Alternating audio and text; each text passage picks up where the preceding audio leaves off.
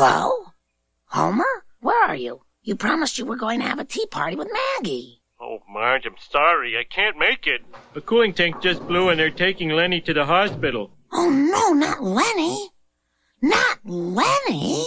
Yeah, so I'm going to have to work late instead of seeing you and the kids, which is what I really want. Okay, sure. Kids, turn off the TV. I have some bad news about Lenny. Not Lenny! Four-finger discount, dude.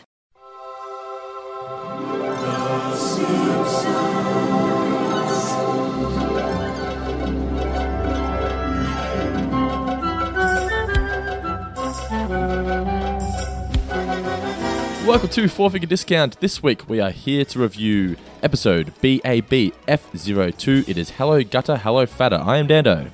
And I am Guy. Hello there, Dando. How you travelling, my man? Yeah, I'm going really good, thank you. We're just discussing off the air that you just cooked a zucchini slice yesterday, and that went almost to plan, or you said you cooked a little bit undercooked, but you said it came out well once you chucked it back in the ovens. I'm very, very jealous of that. I cooked up a big batch of pasta bake over the weekend, I was just telling you, and I burnt it, and I was furious, and I threw a mini tantrum.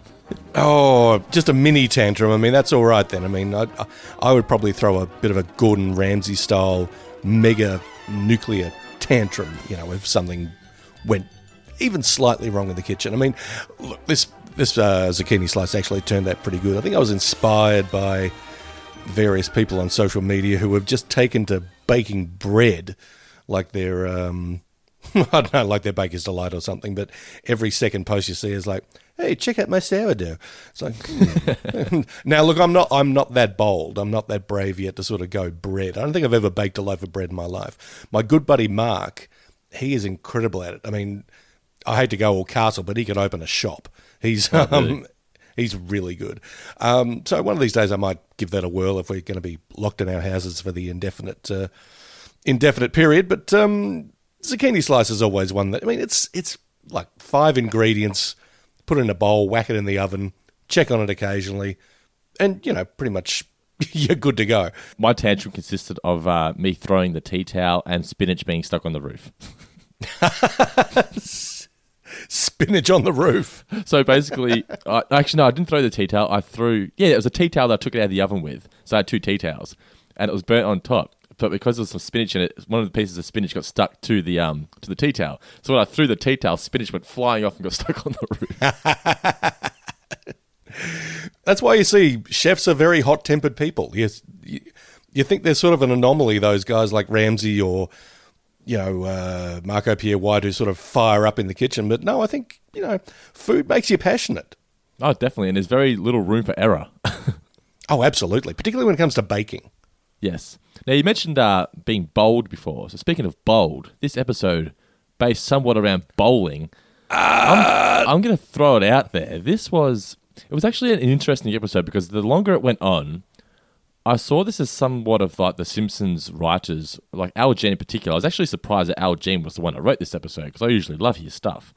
But I sort of thought this was the way of the Simpsons fighting back saying, it's not our time to move on. We're still a good show, because throughout the episode, people are saying to Homer, you've had your fame, now it's time to move on.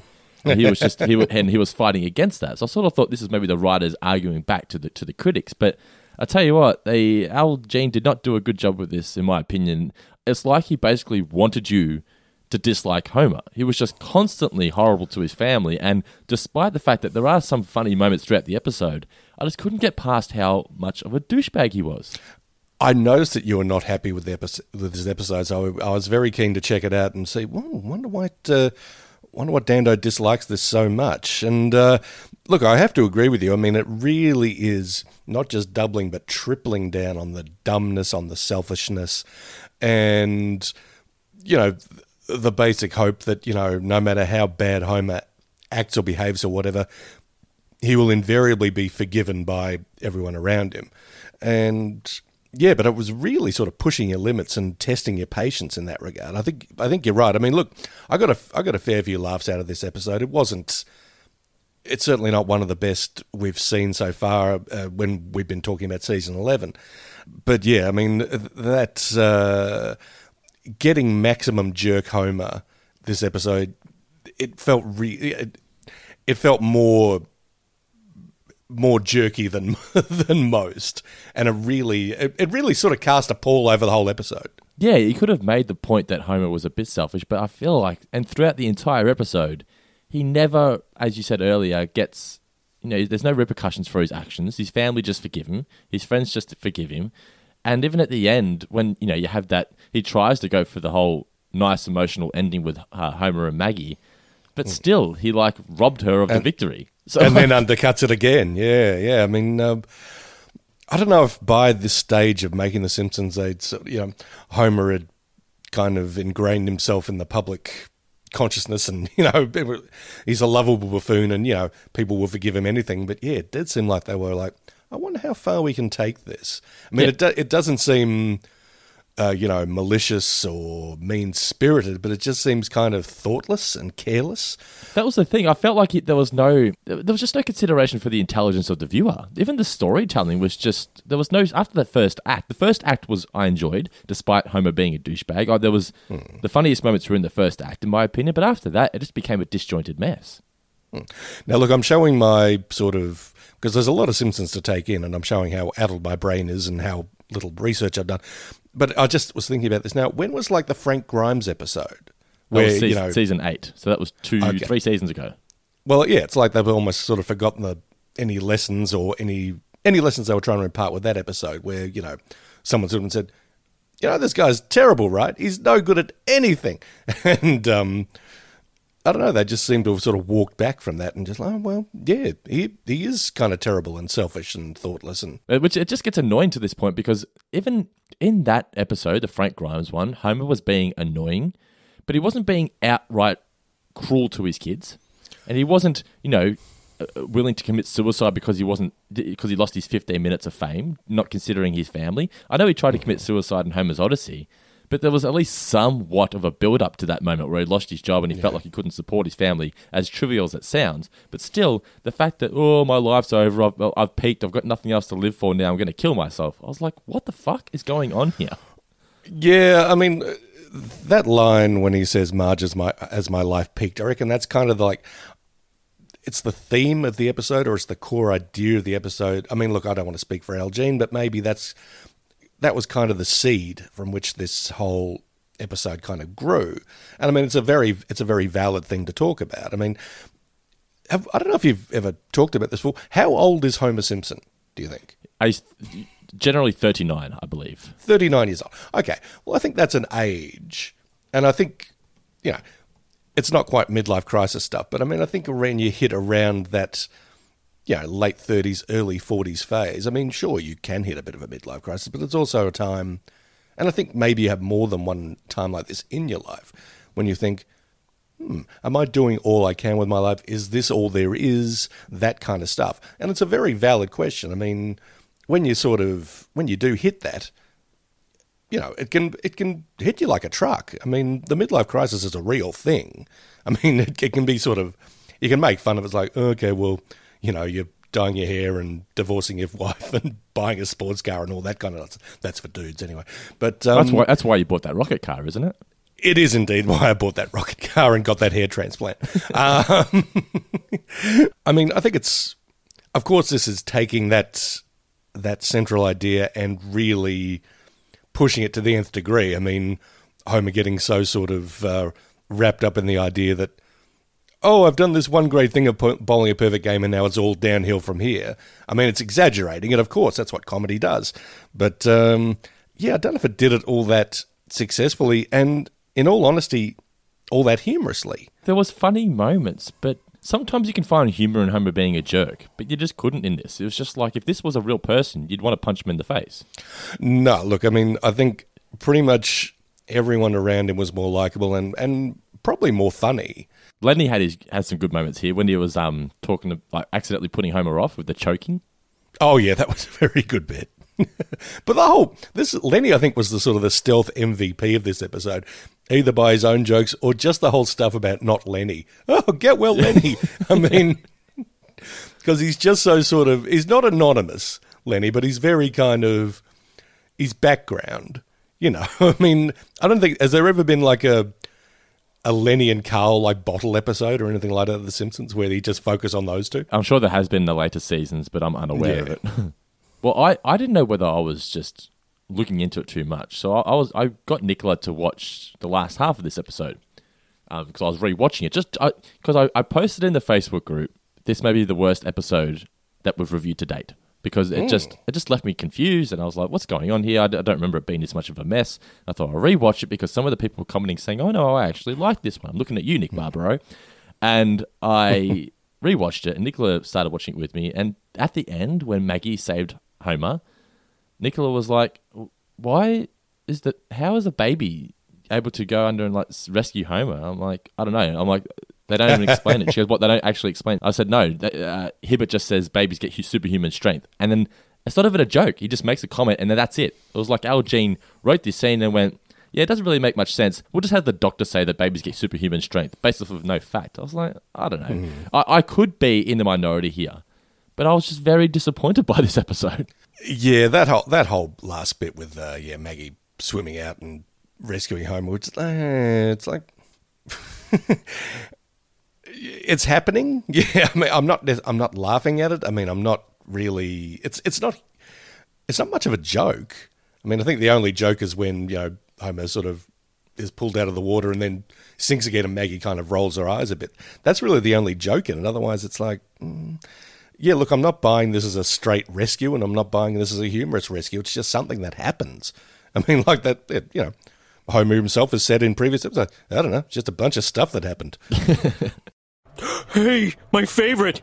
Now, besides all of that, Mr. Davis, we've got all the shit out of the way. What was your favourite moments from the episode? Look, I've already mentioned how I liked how sort of Lenny-centric it was. I mean, the various sort of needlepoint things about get well, Lenny, and all that kind of stuff. I did think they pushed that to just the right amount. I thought they, had just the right level of. Yes, everyone's really concerned and pulling for this peripheral character. So I did like that a fair bit. Again, sort of little bits and pieces. Some realistic, I mean, people pulling faces behind like a news reporter, when they're out sort of doing their... Well, that was my favourite moment. I had Brockman. So Brockman has two moments in this when he just turns and goes, morons. and then when they're playing Celebrity or Springfield Squares, and it's like, we'd like to play down the resemblance to tic-tac-toe. Yeah. I do like that Ken Brockman is kind of like the most famous person on Springfield television that, and he's willing to sell out his credentials as a serious newsman to host Springfield Squares. But yeah, that I really, really appreciated Brockman in this. Oh, and one other thing I did like, I'm partial to Ron Howard. He was also great. Yeah, he's a really great guest star. He's one of the more underrated guest stars the Simpsons have had. I think he is, and I think he's responsible for what I like. I don't know if it's necessarily a Simpsons meme, but it's an image that I use all the time. Just from that previous episode that he was in, where he's holding up the bags of money. Yeah, the end of When You Dish Upon a Star. Yeah. Yeah. I mean, I've got that picture on various devices. I think I've got it on my phone. I've got it on my laptop. I've got it on my desktop PC. And anytime anyone does anything vaguely sort of mercenary or sells out, I'm just like, Howard, you've done it again. Yeah, just pulling out that one. It's like, it's like, why did so-and-so do such and such? And you pull out the Ron Howard holding money bags image. Like, of course that's the reason they did it. But I liked him in this a lot. Yeah. I always quote Howard from that episode when someone asks me if I can do something, because it's when they're in a car chase with Homer. It's like, Ron, can you drive? Not well, but I'll give it a try. Now, before we get into new names, we need to mention that this week's podcast is brought to you by our $20 patrons, Jordan, Mom and Richie, Nick Barbaro, Christopher Darby, and Andrew Zer. Thank you so much, guys. And thank you so much to Zach the Ripper, who has just signed up to be a new $5 plus patron. Oh, Zach the Ripper. Nice one, Ripper. From this day forward, your name shall be... New names for this week. So, the current leaderboard sees Gia Garode Harrowhill on top on 8 points. In second position, we have Andrew Parker on 6. And in third, we have Jimmy Faruja on 4. Now, what do you got for me this week, Mr. Davis? All right, well, he is atop the leaderboard, but our man Geroid Harrahill, falls just short of the top 3 this time around. Gave us some good ones, including It's a Fad World. Good stuff by Gear, falling just short this time. Honourable mention to our man. But with 1 point, it's Neil Parks with I Can't Believe It's Not Gutter. Not bad. I kind of like that. I'm not sure this gentleman has even made an appearance on the leaderboard as yet, but Chris Darby. Darby, no, he has not. What has he got? Snags 2 points this time around for 300. This is Homer. I mean, it's a good 300 gag. Yeah, we've got 300 in there, so yeah, it all works out. But atop the new titles board this time around, it's Brendan Allen, getting 3 points for 15 minutes of frame. Brendan, that's really good. That's not bad, is it? I mean, you've got your bowling reference in there, you've got your fame reference in there, you've got a bit of rhyming wordplay, all the stuff I love. Top work by Brendan Allen. 3 points to you, sir. So if you've been paying attention, listeners and patrons, if you want to get on this leaderboard, it seems you've got to throw a pun in there. Yeah, sorry. I mean, look, I'm a fairly easy lay in that regard. Just throw a pun my way, and I'm like, ooh, who's this clever person? Swipe right. Alrighty, coming up after this quick break, we're going to be doing some trivia. Next question. You there, eating the paste. Trivia for this week, Mr. Davis. Do you want to start or shall I start? You start. Okay, I shall start. What code did Homer break when pointing out the fire to Chief Wiggum? Oh, now there are various ones here. Was it the... Because I think it started with a 317? Well done, yes. Or is that a 314? Yeah. And then it might have been a 315. But I think 317 was the one they started with. Okay, and when the streets of Springfield get all they crowd as New York, what happened? What does the pushy New Yorker say? No, actually, what type of magazine does the certain person want up the wazoo? Is it Time? Not quite. It is actually Details. Magazine. Never heard of it. Details. Well, I was a huge fan of Details magazine in the 90s. I mean, it's a very, very 90s thing. I mean, a little bit of a sidebar here because, hey, I know people love my sidebars. But I mean, I was a big magazine collector, in the 80s, but especially in the 90s, particularly movie magazines. There were 2 great ones called Premiere and Movie Line that came out of the US. I loved them. Unfortunately, I think I might have given them away or thrown them away, but Details is the one that I kept, and it was kind of a lifestyle magazine for Generation X. It had celebrity interviews, music and culture reviews, bit of fashion. Look, it was good stuff, and that's the one that I've kept, and I've got like 2 of those big plastic boxes that have got, I think, every issue from maybe 1991 through to like 1998. And wow. Honest to God, it is like an actual time machine. You flip through it, is like, it's honestly taking a trip back to the mid-90s. It's just you're going to be very upset with me when I tell you this, but I had every issue of Empire magazine that existed in the 90s, every single issue, and I gave them to the Salvos. It's so terrible. I mean, you think you're doing the sort of the Kondo Spark Joy thing at the time. It's like, you know what? I'm never going to read these again. These are in the past, man. Time to look forward to the future. And then you realize, oh no.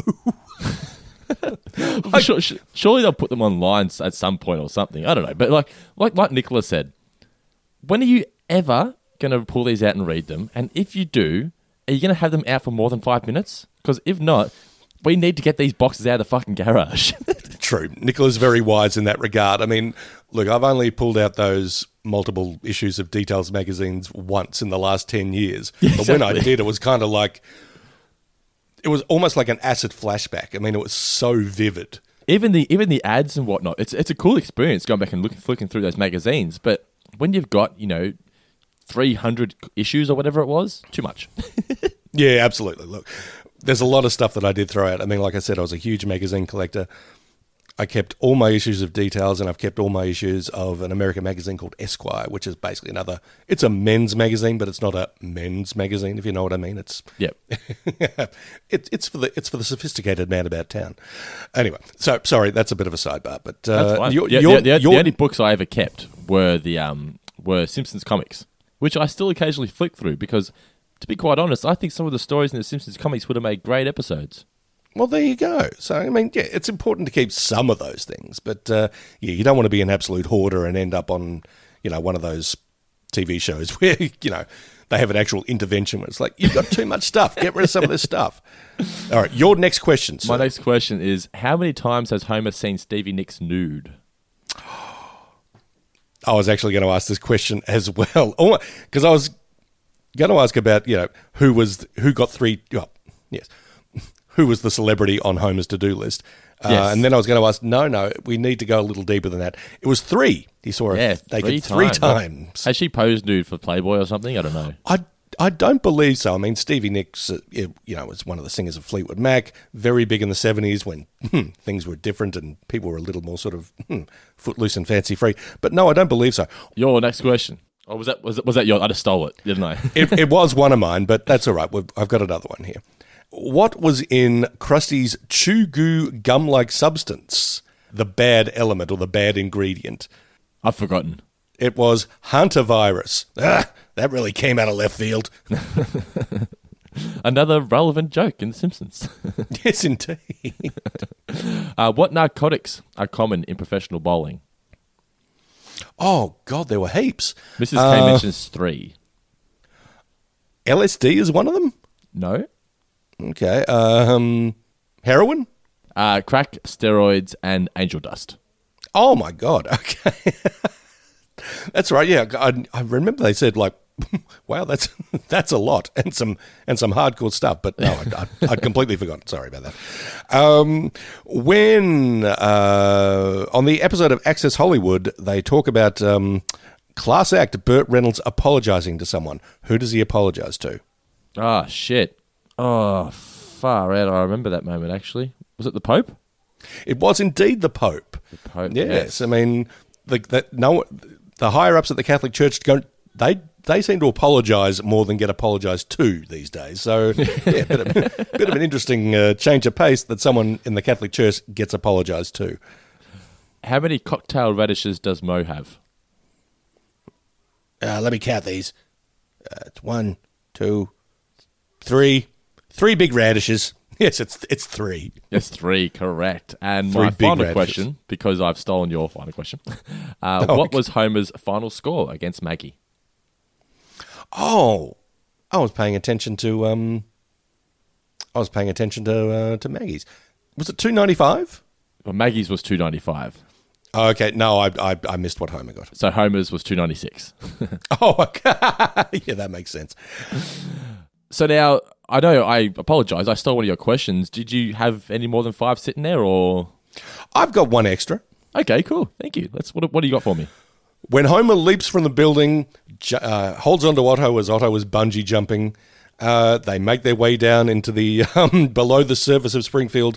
What are the 3 kind of monsters that they find as they plummet to the lower depths? Well, I know you got the moles, mole people. Was it warlocks? Morlocks, yes. Morlocks. I don't know the other one. The other one is Chuds. Chuds, okay. That was also very random. Just molemen underground. That was indeed, but King of the Mole Men. Yeah, but, as a standalone funny, that it is funny, but it just makes absolutely no sense. It's true, but I mean, one thing I do like about The Simpsons, I think they probably only made the joke about Chuds twice, but even one joke about Chuds in 30 seasons or whatever would still be good.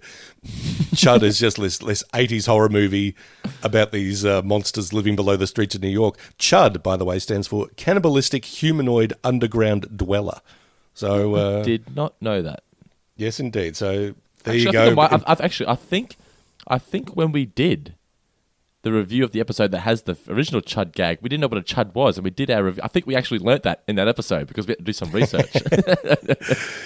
My friend Anthony is just huge on that initial Chud's joke about, was with all the chuds. It's just hilarious.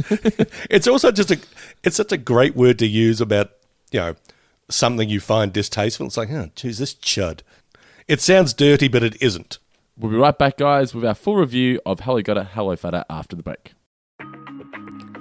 If you're looking for even more Guy and Dando in your ears each week, well, you can find it on Patreon with the Guy and Dando Show airing every Monday, Wednesday and Friday. Here you'll find us discussing everything and anything, whether it be our favourite 90s sitcoms or even our favourite pub meals. It's a hell of a good time, and it's available right now for just $1 a month at patreon.com/fourfingerdiscount. The Guy and Dando Show. You know you want it. The original air date of this episode was November 14th, 1999. Chalkboard gag was I won't not use no double negatives.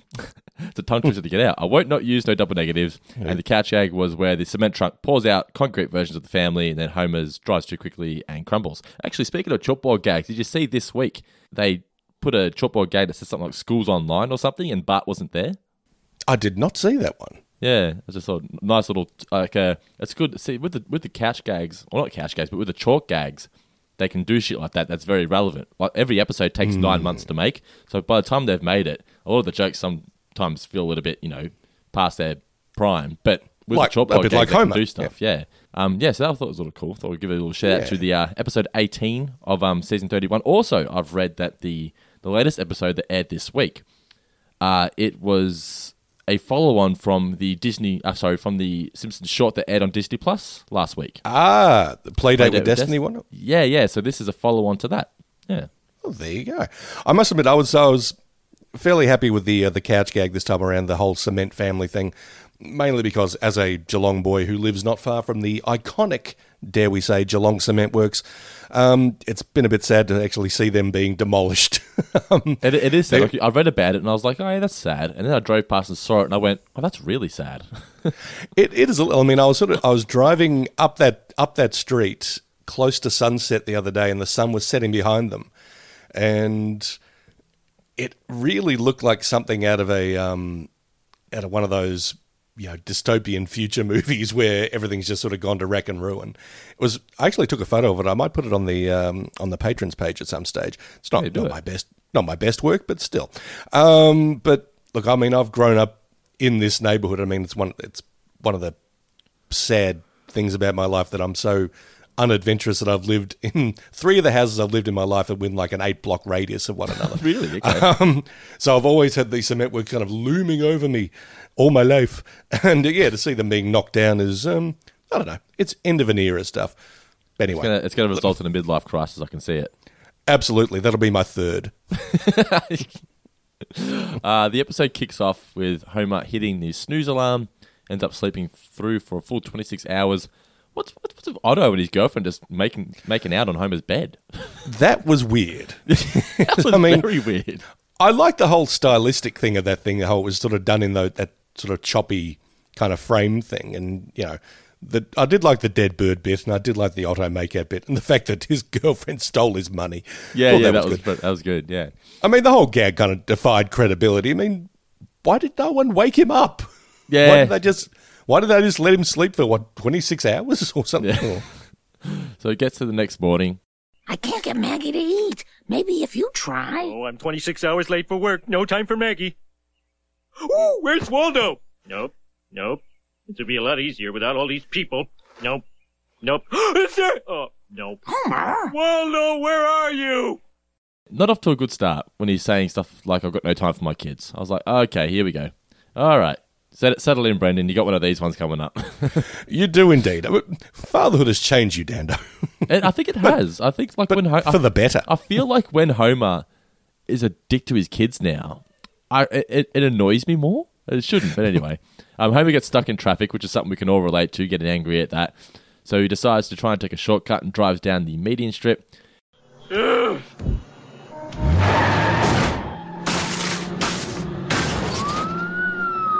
Oh, sure, single me out.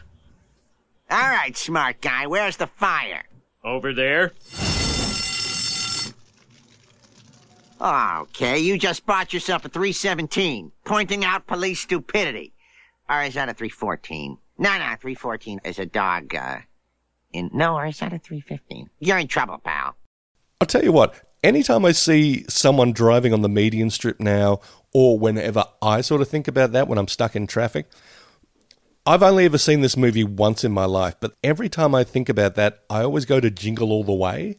What moment does he do that? Arnold is stuck in traffic somewhere. I don't know if he's on his way to try and find, the last Turbo Man in town. Oh, no, I think wasn't he doesn't he get stuck in traffic when he's on his way to see his kid's recital or something? Something along those lines. Like I said, I've only ever watched it once, but I just remember that he's like, oh, to hell with it, and then drives on the median strip and he gets busted by the cop. I can't remember anything else about that movie, or barely anything else about that movie, but I always remember that, and that's always what leaps to mind when I'm stuck in traffic on the way to Melbourne or something. It's like, why don't I just get in the emergency lane? Why don't I just zip around these dickheads? Mitch and I have had many debates about letting people in traffic. Like the ones that try and take shortcuts. I'm no, but Mitch is just like, whatever, just let them in. I'm like, fuck these guys, man. I'm more sort of Team Mitch at that stage. Look, I understand completely where you're coming from, but I don't know. I'm kind of a believer in karma. It's like, yeah, go on, in you get. Or at least letting one person in. But if you've been stuck there doing the right thing for half an hour, and then one guy just decides he's going to take a shortcut, you're going to let him in front of you? Would you let someone do that? Would you let someone do that if you're lining up at the at the cinema? Oh, probably not. Exactly. So how's it any different?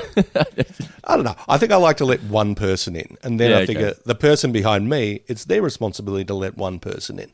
You know, everything moves forward slowly, but we've all done our part. I'll let people in if they've just come off of a like a bypass or whatever, but not. When I think that's what I mean. Yeah. Oh, okay. I always hate it when there's road work, and there's a sign at least 500 meters beforehand saying, okay, you're going to have to move over to the left-hand lane because we're closing this lane. Yeah. But someone stays in it all the way, and then when they get to the very last minute, they're like, okay, I better put my indicator on now and let me in. It's like, no, you had half a kilometre to do that. Exactly right. Yeah, exactly right. Okay, in that point, then I'm Team Dando. Then I'm like, are we swearing here, Dando? Because I think this has earned it. I swear a lot. You can swear as much as you like, sir. Okay, well, at that point, I'm like, fuck you, man. No way. Give him the whole Homer double bird from the Simpsons movie. Oh, absolutely. Absolutely. All right. So Homer arrives late to work, thinks he's gotten away with it, then Burns is standing behind him, feels his face. Pulls out his dentures, which is one of the... I thought that was a nice little gag about, pulls out his false teeth and the false teeth automatically just sort of cha-ching. Yeah, cash registers down, yeah. He then runs to the court to get away. Burns catches him. Having the legs installed was a good idea. I didn't mind that bit, although I thought that just the butt kicking, it seemed to go on just like 10 seconds too long, or maybe 5 seconds too long. It's like sometimes that whole, hey, we're overstaying our welcome gag works. And this time it didn't. I don't know why. Homer is then forced to eat toxic waste.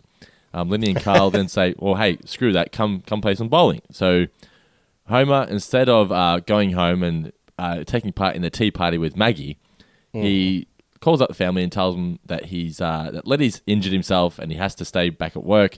And we get the first "not Lenny," which, as you said, was pretty damn funny. That's funny, but I mean, it's a nice sort of antidote because I think it's really at that stage where, well, it's certainly where I wrote down in my notes, oh yeah, they're tripling down on the dumbness and the selfishness. I think that's the problem with this episode was that it lost me and it never got me back. Like nothing in the last two acts was redeeming enough. No, they never have sort of like a do it for her kind of resolution. By the way, apologies to the listeners. Elliot has now realised that if he goes down the side of the house and looks in my window, he can see me. So I just heard these footsteps, and for the last minute, I've just been hearing, Daddy, Daddy. Well, this is a very fatherhood-related episode, Dando. So, I mean, I think you're providing... You are the goofus to... No, you are the gallant to Homer's goofus in this situation.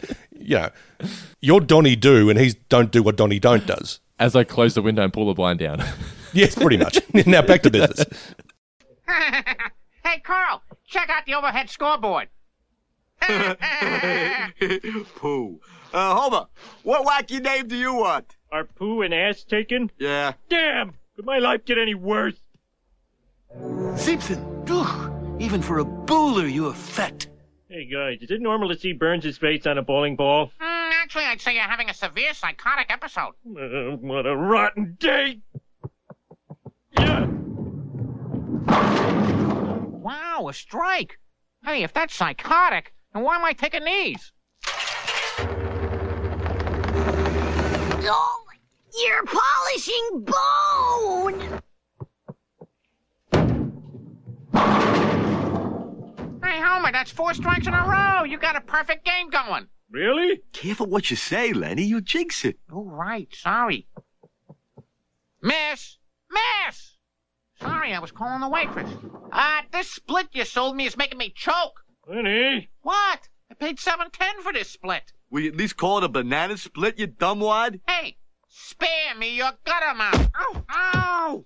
This apparently is newsworthy enough for the the Channel 6 News to go down and broadcast live. Well, yes, Ken Brockman very disappointed that, this is what counts as an achievement in Springfield.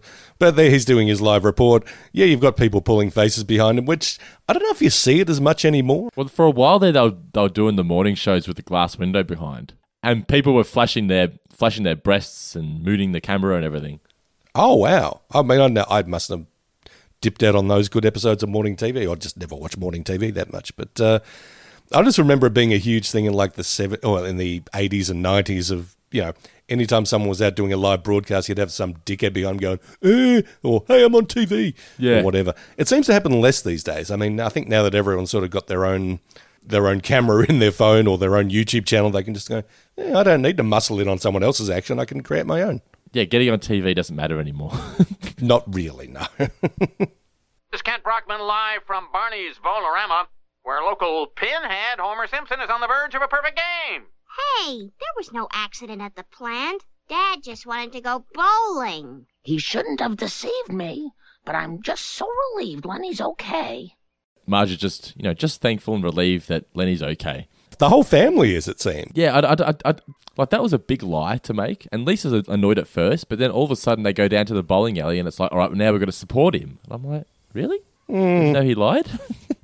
But yes, Homer does end up bowling his perfect game in a scene that rips off the old Robert Redford movie, The Natural, where he plays the sort of the baseball phenomenon. At the end of that, he hits this incredible home run that basically blows out all the lights in the baseball stadium. That's what happens at the bowling alley. I must admit, it does sort of recreate the joy of bowling a strike. I mean, you and I have bowled together in the past when we went to a work function out at the lanes, and I think we bowled a bit of a game together. And look, my bowling skills are fairly haphazard. I mean, I'm either nail it or I'm a gutter boy. I mean, I don't have too many occasions where like, hey, I've knocked over 6 pins. I mean, I either clear it or it's like, oh wow, that didn't end up in the gutter. That ended up in another lane. So I just let go of the ball and hope for the best. That's it. I mean, I'm sure there are bowlers out there with technique and a plan and all that kind of stuff. No, I'm grip it and rip it, man. Just send it down there and see what happens. But when you that's exactly right. But when you actually, hey, I knocked them all over, and not only that, I mean, I hit the front pin dead center and pow! It was just this incredible physics reaction of knocking everything over. It's like, I feel pretty good about myself right now. I did also love the grandpa moving in slow motion. That's as fast as I go.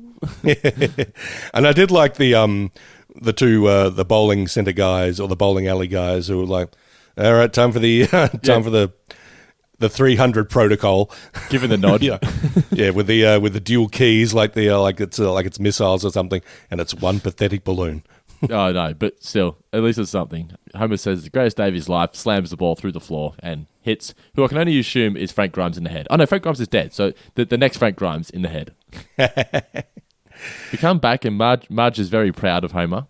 He crosses this off his to-do list, and he gives his speech. Doesn't thank Marge or his kids. He thanks Carl. Yes, indeed. But not Lenny. But this makes Homer a local hero. And to the point where he's being invited to speak at schools. Mrs. Krabappel is actually fairly happy to turn the class over to Homer while she reads Fear of Flying. Oh, no, this is a pretty out there or sort of left of centre reference. But, Fear of Flying was basically a pretty sexy book to read in the 1970s, which is just about this... it's a bit like Rochelle. It's a woman's erotic journey. So I think it's pretty on brand for Mrs. K to be reading it, actually. Children, today's local hero is Homer Simpson. Mr. Simpson bowled a perfect game without the aid of steroids, crack, angel dust, or the other narcotics that are synonymous with pro bowling. Thank you, Bart's teacher. You know, kids, my teacher said I would never amount to anything, and until last week they were dead right. But now I've achieved perfection.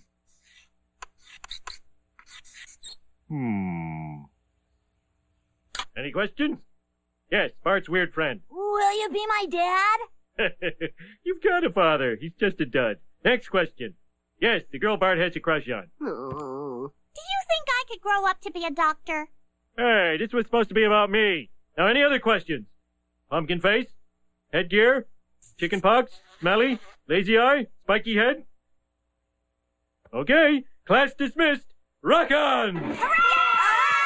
Want to split the birthday cupcakes? Weird-looking class of kids. It was, yeah. We cut to Springfield Squares. It's just an epic fail for Homer, but I'm not going to lie. When I was younger, I did like watching the Celebrity Square show. Oh, yeah. Shows like that and Blankety Blanks back in the day that sort of like, okay, we can't be too dirty, so we're going to throw in as many sort of double entendres and we'll be as racy as we can under these circumstances, like, ooh, grown-up humour. Live from Shelbyville, it's the Springfield Squares, featuring our new center square, Homer Perfect Game Simpson. Hey, hi, Ron. There's a stairway, dumbass. Okay, we'll start with our returning champion, Disco Stew. Disco Stew's gonna groove up some dough playing tic-tac-toe. Stu, we like to downplay the resemblance to tic-tac-toe. I can dig it. Hit me with the center square. Homer? Yes, Kent? According to Red Book magazine, what is the speed of light? Well, yeah, wait. Do I read from the sheet labeled jokes or answers? Go for the... Stop tape. Make me center square, Kent. I'm ready. I can handle it. Dream on, drunkie. Oh, that's it. You're going down. Oh. Stop it, you two! You're making Scratchy cry! We've got to stop putting these flavors of the month on. Flavor of the month? Me? Yeah, Homer, you can't just ride one accomplishment forever. Why do you think I stopped acting and became a director? Oh, because you weren't cute anymore? I'll agree. Circle gets the square. Good night, everyone. I've loved to hear how Homer and Ron fight and they make Scratchy cry.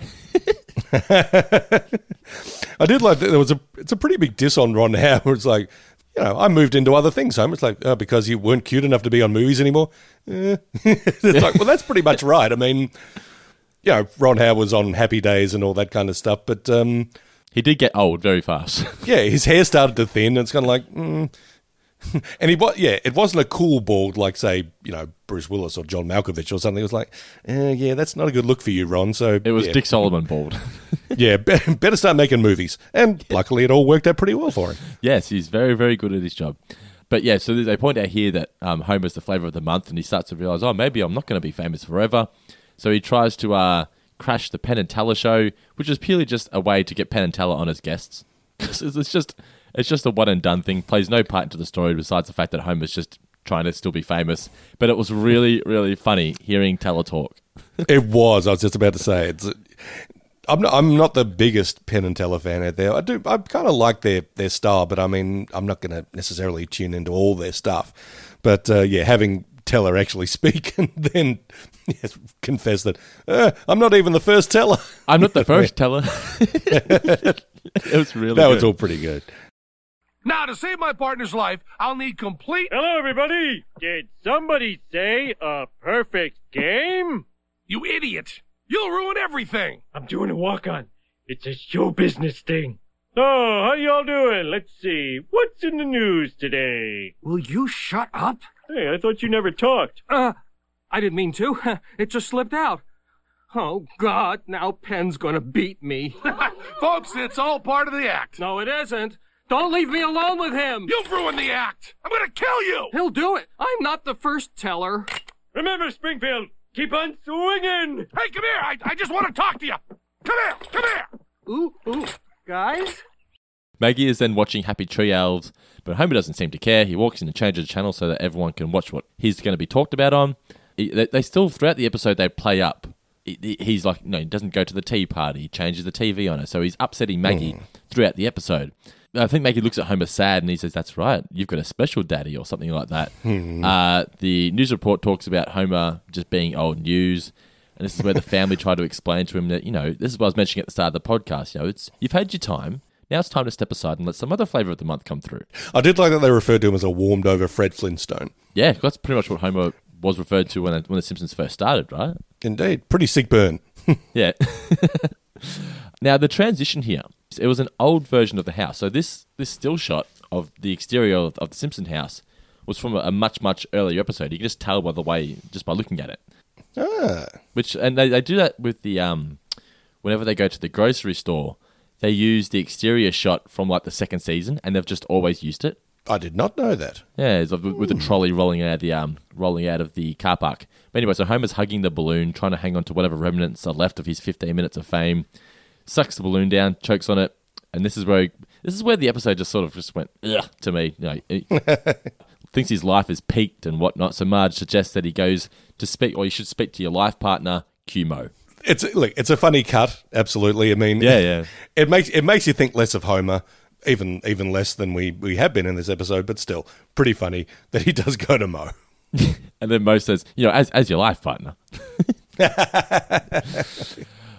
yeah, it's just a little. I've just got here. It's pretty absurd that Homer now thinks his life is over. He starts singing the end and things like that, and then just sees the skyscraper, and he decides he's going to go kill himself. The whole scene's kind of ridiculous, but it's almost worth it to hear Homer sing off-key weird scenes inside the gold mine from the Doors song "The End." I mean, that's not unfunny, but it's one little sort of glimmer of humour in a generally kind of don't know if this is playing out all that well kind of sequence. This is the end, my only friend, the end. Weird scenes inside the gold mine.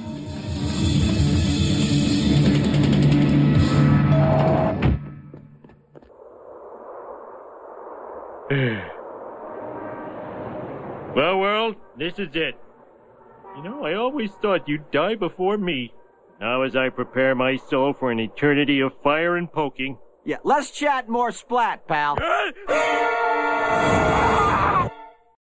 It was a good cut to commercial break, I guess, in the sense that it's going to make you want to come back to see what happens. True. We return, Homer's falling, sees Otto, who is bungee jumping, apparently, off the building as well. Even before that, though, I did like a couple of they were nicely black sort of gags about, there's this long queue of jumpers at the top of this building. And, there's a sign saying, "Watch your step." And, someone who's pretty eager to win their life says, less chat, more splat. Yeah. I'm a sucker for rhymes. Anything that rhymes. Yeah. So they go underground. I really wish they had have worked in a Teenage Mutant Ninja Turtles reference here. Well, you're a Turtles guy. I mean, I think that would have definitely made you happy. That's true. I was just happy there were chuds. So Homer thinks that God has saved him for a reason. He's got a new lease on life. Sees Ron Howard on the way to the zoo. Oh, Lord, you saved me. I guess you had some higher purpose in mind. Hey, look out! Oh, dumbass. You trying to get yourself killed? Not anymore, Ron. Now I'm looking for something to dedicate my life to. Something noble but easy. Daddy, stop talking to that bomb. Look, I'd love to help you out, Homer, but I'm taking my kids to the zoo. That's great. Even big stars take their kids to the zoo. Well, it's a different zoo, containing animals you've never heard of. Daddy, we're missing the Fantastopotamus. She only sings twice a day. That's it. Kids are the answer. I'll dedicate my life to my children. Really? You have children? Oh, well, look, here's some money. No, I don't want your pity or your money. Usually when you say that, you give the money back. I do what now? Yoink. Two good things about that. I have to assume that the little girl in the back of Ron Howard's car saying, "We're missing the Fantastopotamus," is actually Bryce Dallas Howard from the Jurassic World movies. I don't think it's actually her doing the voice, but, you know, it's a young Ron Howard's daughter. Yes. I'm presuming that's got to be Bryce Dallas Howard. Yeah, it plays into canon, yeah. Yeah, if it's canon, yeah, that's Bryce. And also the yoink as he takes back his money. I think that was pretty neat. Yoink is a great word. Yoink is good, and I have used it on occasion. Whenever someone posts a funny meme, people always comment, yoink. Homer goes to try and talk to his kids and spend some time with them. Unfortunately, Bart has already found father figures in other people, including Nelson. looking very Hugh Hefner. Very dapper dad, let's say. Yeah, for sure. Now, here again, Homer, terrible. Lisa wants help, and Homer just walks out and leaves her. Yeah, no, he's certainly not father of the year or, you know, father of the week, father of the day. He's just not good dadding in this episode. No. Wakes up Maggie and scares her by accident because I always wonder, like, do we look normal when kids looking at us through their eyes, or do we look like monsters? That's like a really good question. Like these giant things. Yeah. Oh, God, if your brain's still forming, yeah, I mean, that's a lot of information to take in. Yeah. Dresses up as the Teletubby. I love that. Homie Womey the Teletubby, who's old man. Because, I mean, you know, when the Teletubbies first came out, wasn't this whole thing about, oh, you know, this is a bit kind of... They were homosexual, apparently. Pretty much, yeah. It was like... Well, that's what they were implying anyway, yeah. I think there were certain, you know, people who get up in arms about this kind of thing saying, the Teletubbies pushing a gay agenda on our kids. Yeah, because that's a terrible thing. It would not have even surprised me if that proved to be the demise of the Teletubbies when that started coming out. I wouldn't be surprised, but I just love that Homer sort of runs with it. I'm all man, in case you hadn't forgot, in case of what you heard. I loved Maggie trying to escape on the clothesline and then just giving up. Okay, dads, this is where your child's trust in you really pays off. Oh. Come on, Maggie, you can trust me. Come to Daddy.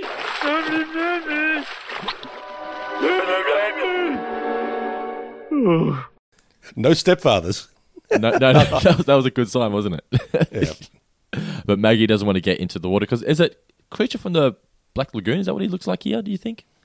I think so. Although, have they done sort of like sea monsters before on... Yeah, it looks a bit like the Creature from the Black Lagoon, you're right. Yeah. Just looks like a creature of some kind. And Maggie doesn't want to get into the water with him, so Homer's disappointed. I mean, Maggie, for good reason, just doesn't want to spend time with Homer. But then on the way home, she sees a butterfly, points that to Homer. Homer thinks she's pointing to the ocean. So he says, yeah, I'll take you to the ocean. The tide takes him out, and Maggie is therefore left to have to save him, and we get that pretty ridiculous ending. After Homer says, Maggie, call Aquaman. Yeah, I know. Like, so, as I said at the start, there's funny moments throughout this episode, like funny one-liners and whatnot, but it's just the story was just really weak. It was reliant on a few one-liners and a few sort of inspired bits of business to sort of save it. But yeah, I mean, as an overall concept, it's like, yeah, this isn't quite playing out well. No, like I feel like there's a good story in there somewhere. Maybe it was rushed, the writing was rushed, I don't know, but like the whole bowling angle, like there was something there with Homer's 15 minutes of fame, you could have run with it, but just don't take the angle of Homer being a jerk the entire time. It's a bit of a Frankenstein's monster of an episode. It's got, you know, bits and pieces that don't quite fit together. I mean, we've talked about, you know, episodes that are two good ideas sort of smushed together, or two good ideas that aren't quite fully formed ideas. So it's like, okay, well, yeah, let's take these two halves and try to make a whole. It's not quite it, but it's close.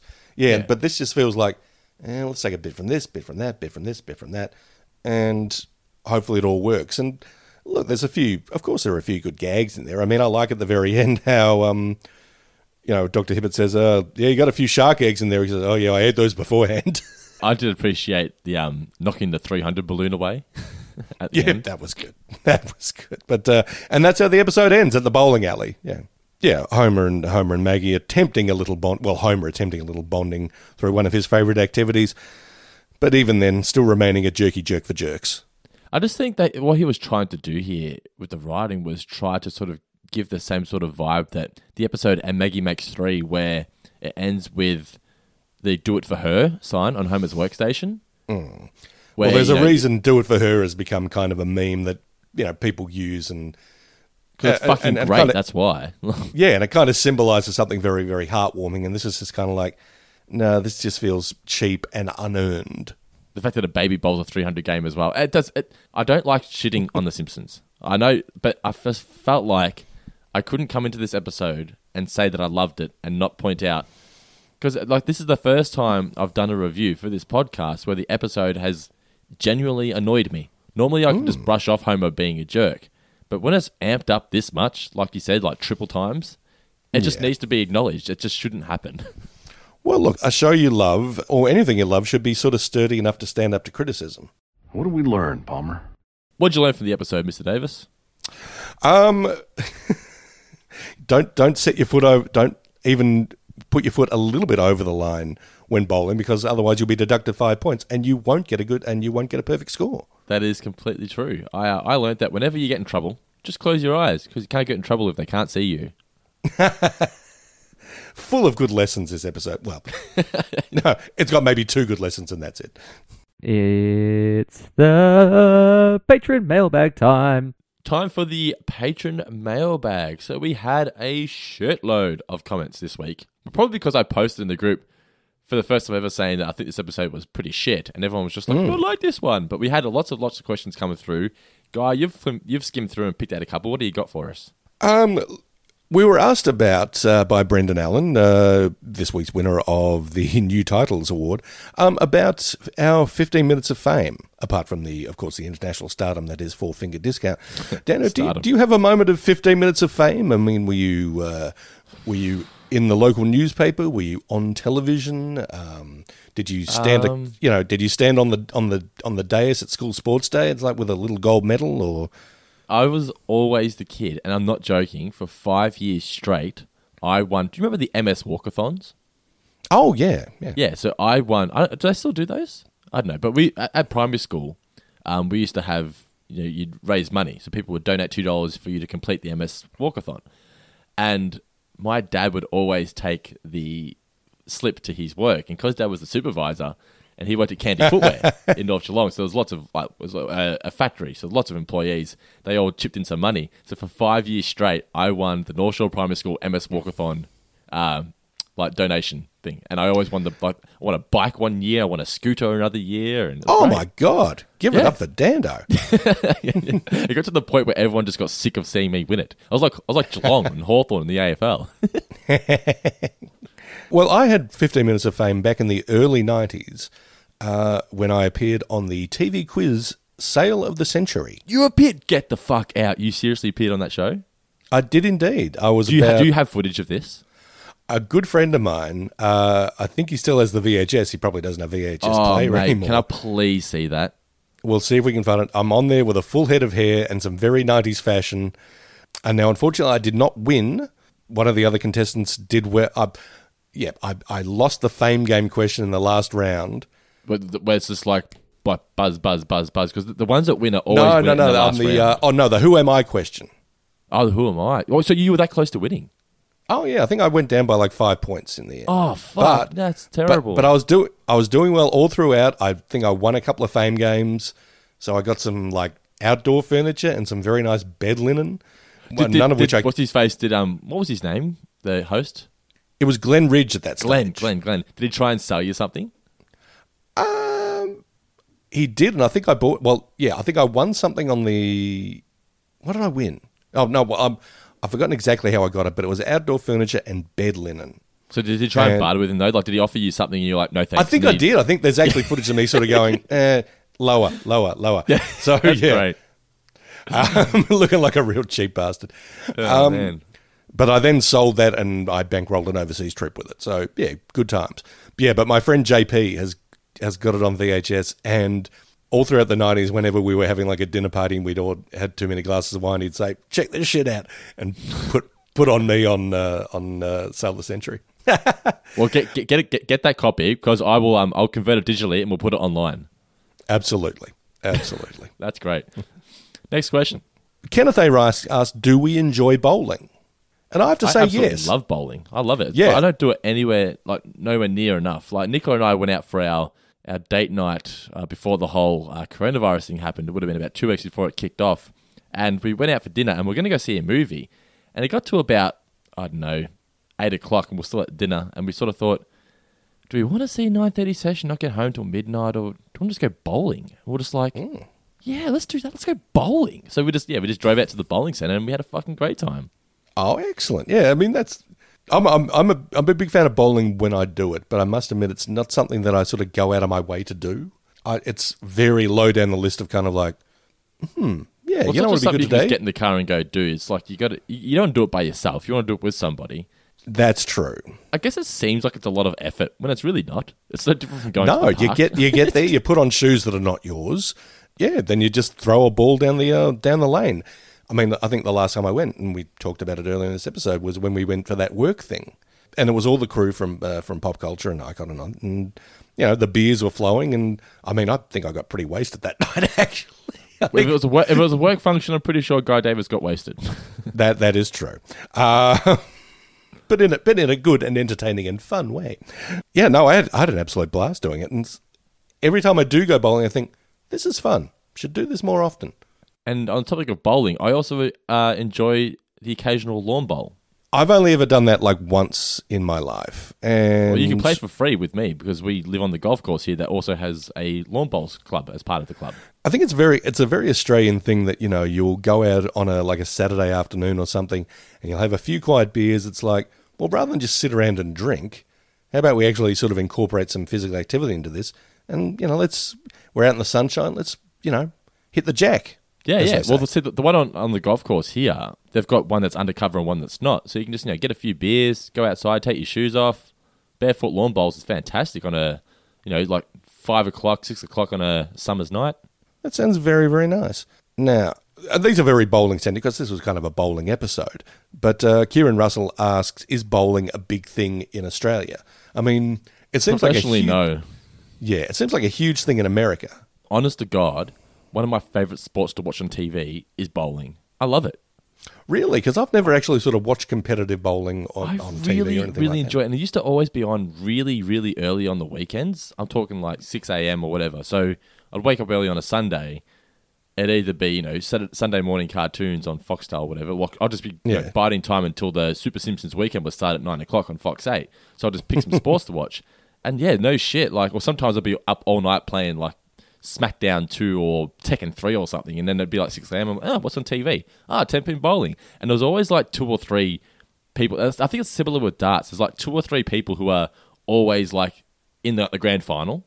Like there's like 2 or 3 best ones in the world who are always up there. And there was this guy that used to have like an afro, and he was my favourite. And he never won the title, but he was the one I used to always enjoy watching the most because he used to like do a funky dance if he got a strike. This guy sounds like an absolute hero. Yeah, it's like Disco Stu doing 10-pin bowling. It was fantastic. Damien Miller asks, if we won Lotto and could build our ultimate house, would it have a single bowling lane? And I've got to say no. And not because I dislike bowling or bowling lanes, but I think if you're going to bowl, it has to be in a big sort of social environment, and there have to be multiple lanes. It has to be at least 2 lanes, yeah. Yeah, I think that's part of like buying a Daytona machine and only having one fucking driver. Yeah. I mean, I think part of the joy of bowling is the whole communal social experience of it all, the fact that there's a lot of hustle and bustle going on. I mean, even if you go to like a bowling centre and there are very few people in it, it's like, it still feels more enjoyable than just a single lane would just feel kind of sad. I mean, exactly. That's true. Yeah, it would feel sad. If you won Tats Lotto, you'd build an extension to your house and just put like 4 lanes. You probably would do that. I mean, if you were inclined to do that. Yeah. I mean, I would love to have a bowling alley at my house. If I won Tats Lotto, I would have to have an extension that created like an 80s, 90s arcade. Oh, like a time zone? Yeah, but just filled with things like classic pinball and things like that. Not like the claw machines and shit like that. Like just good arcade machines. I have a buddy like that who's got a pinball. Yeah, basically a pinball room. Really? And he's got something like 20-something games, maybe more. How much money does this man have? Well, that's the thing. I mean, I don't know if he's spending it on anything else, but I mean, yeah, the dude has got a lot of pinball machines. Wow. Like, I can understand maybe having a pinball machine in your house. It's like, ooh, check that out. But many? I mean, all due respect to my friend Eric, I mean, top guy, what he wants to spend his money on is his own business. But it's like, that's like 29 more machines than I would have in my house. That's why I got my virtual pinball, because, I mean, granted, it's not the same as a normal pinball machine, but it's got every pinball machine ever created installed on it, and there's no maintenance required. Well, there you go. I mean, one thing I'd be happy to... I mean, I don't think I'd want to have like an old school, Pac-Man or Space Invaders machine in my house, as much as I like those kind of things. What I'd probably want is one of those coffee table ones that's got like 60 of the old... No, what you want is what I'm buying, dude. I'm getting it in like 2 months' time. It's a standing arcade machine that has like 30,000 games on it. Oh, if you put it that way. Okay, yes. I changed my mind completely. It's along those lines, though. So basically, it's not legit, but it's got an emulator on it, so you can play any arcade game ever made, any Nintendo. You just plug your controllers into it, any Nintendo, any shooting game, any PlayStation, everything. It's fantastic. I don't know. Maybe I'm just sort of old school and a bit of an old timer in terms of like, I think I like the neatness of the coffee table thing. Yeah. I like the memories that it evokes, but I also like, there's not too many buttons here. It's it's a joystick and a few buttons. One that one that says player 1, one that says player 2, and one that fires rockets. That's pretty much all I need. That's what this machine has, but it's got 4 sets of them across. It's a 4-player standing arcade machine. Okay, cool. Yeah, that sounds pretty neat, and it's a good thing for self-isolation, I'm sure. But when the smoke clears, I'm coming over to play some shit. Yes, or you can just come now. Oh, okay. We just went tell ScoMo. Indeed, yes. It's worth getting coronavirus for this. Right, is that going to wrap up the mailbag, or we got any more questions? We have a lot of questions this time around, but we might hold some of them until next week. Not all of them are related to this episode. They can be answered at any time. Yeah, because we've got, I was just looking here, like 50 questions came through for this one post. So, episode, not great for storytelling, but very good at getting mailbag questions sent in. Having said not all of them are questions, maybe 50% of them were like, Dando, why don't you like this episode? Yeah. Chump. No, actually, they didn't call you a chump. People have written, like, quite possibly their favourite episode. I'll be intrigued to know how and why. Don't just let us know it's your favourite. Yeah, I mean, yes. There's no reason why you can't like it. It's just wasn't one of my favourites at all. Yeah, justify your love, people.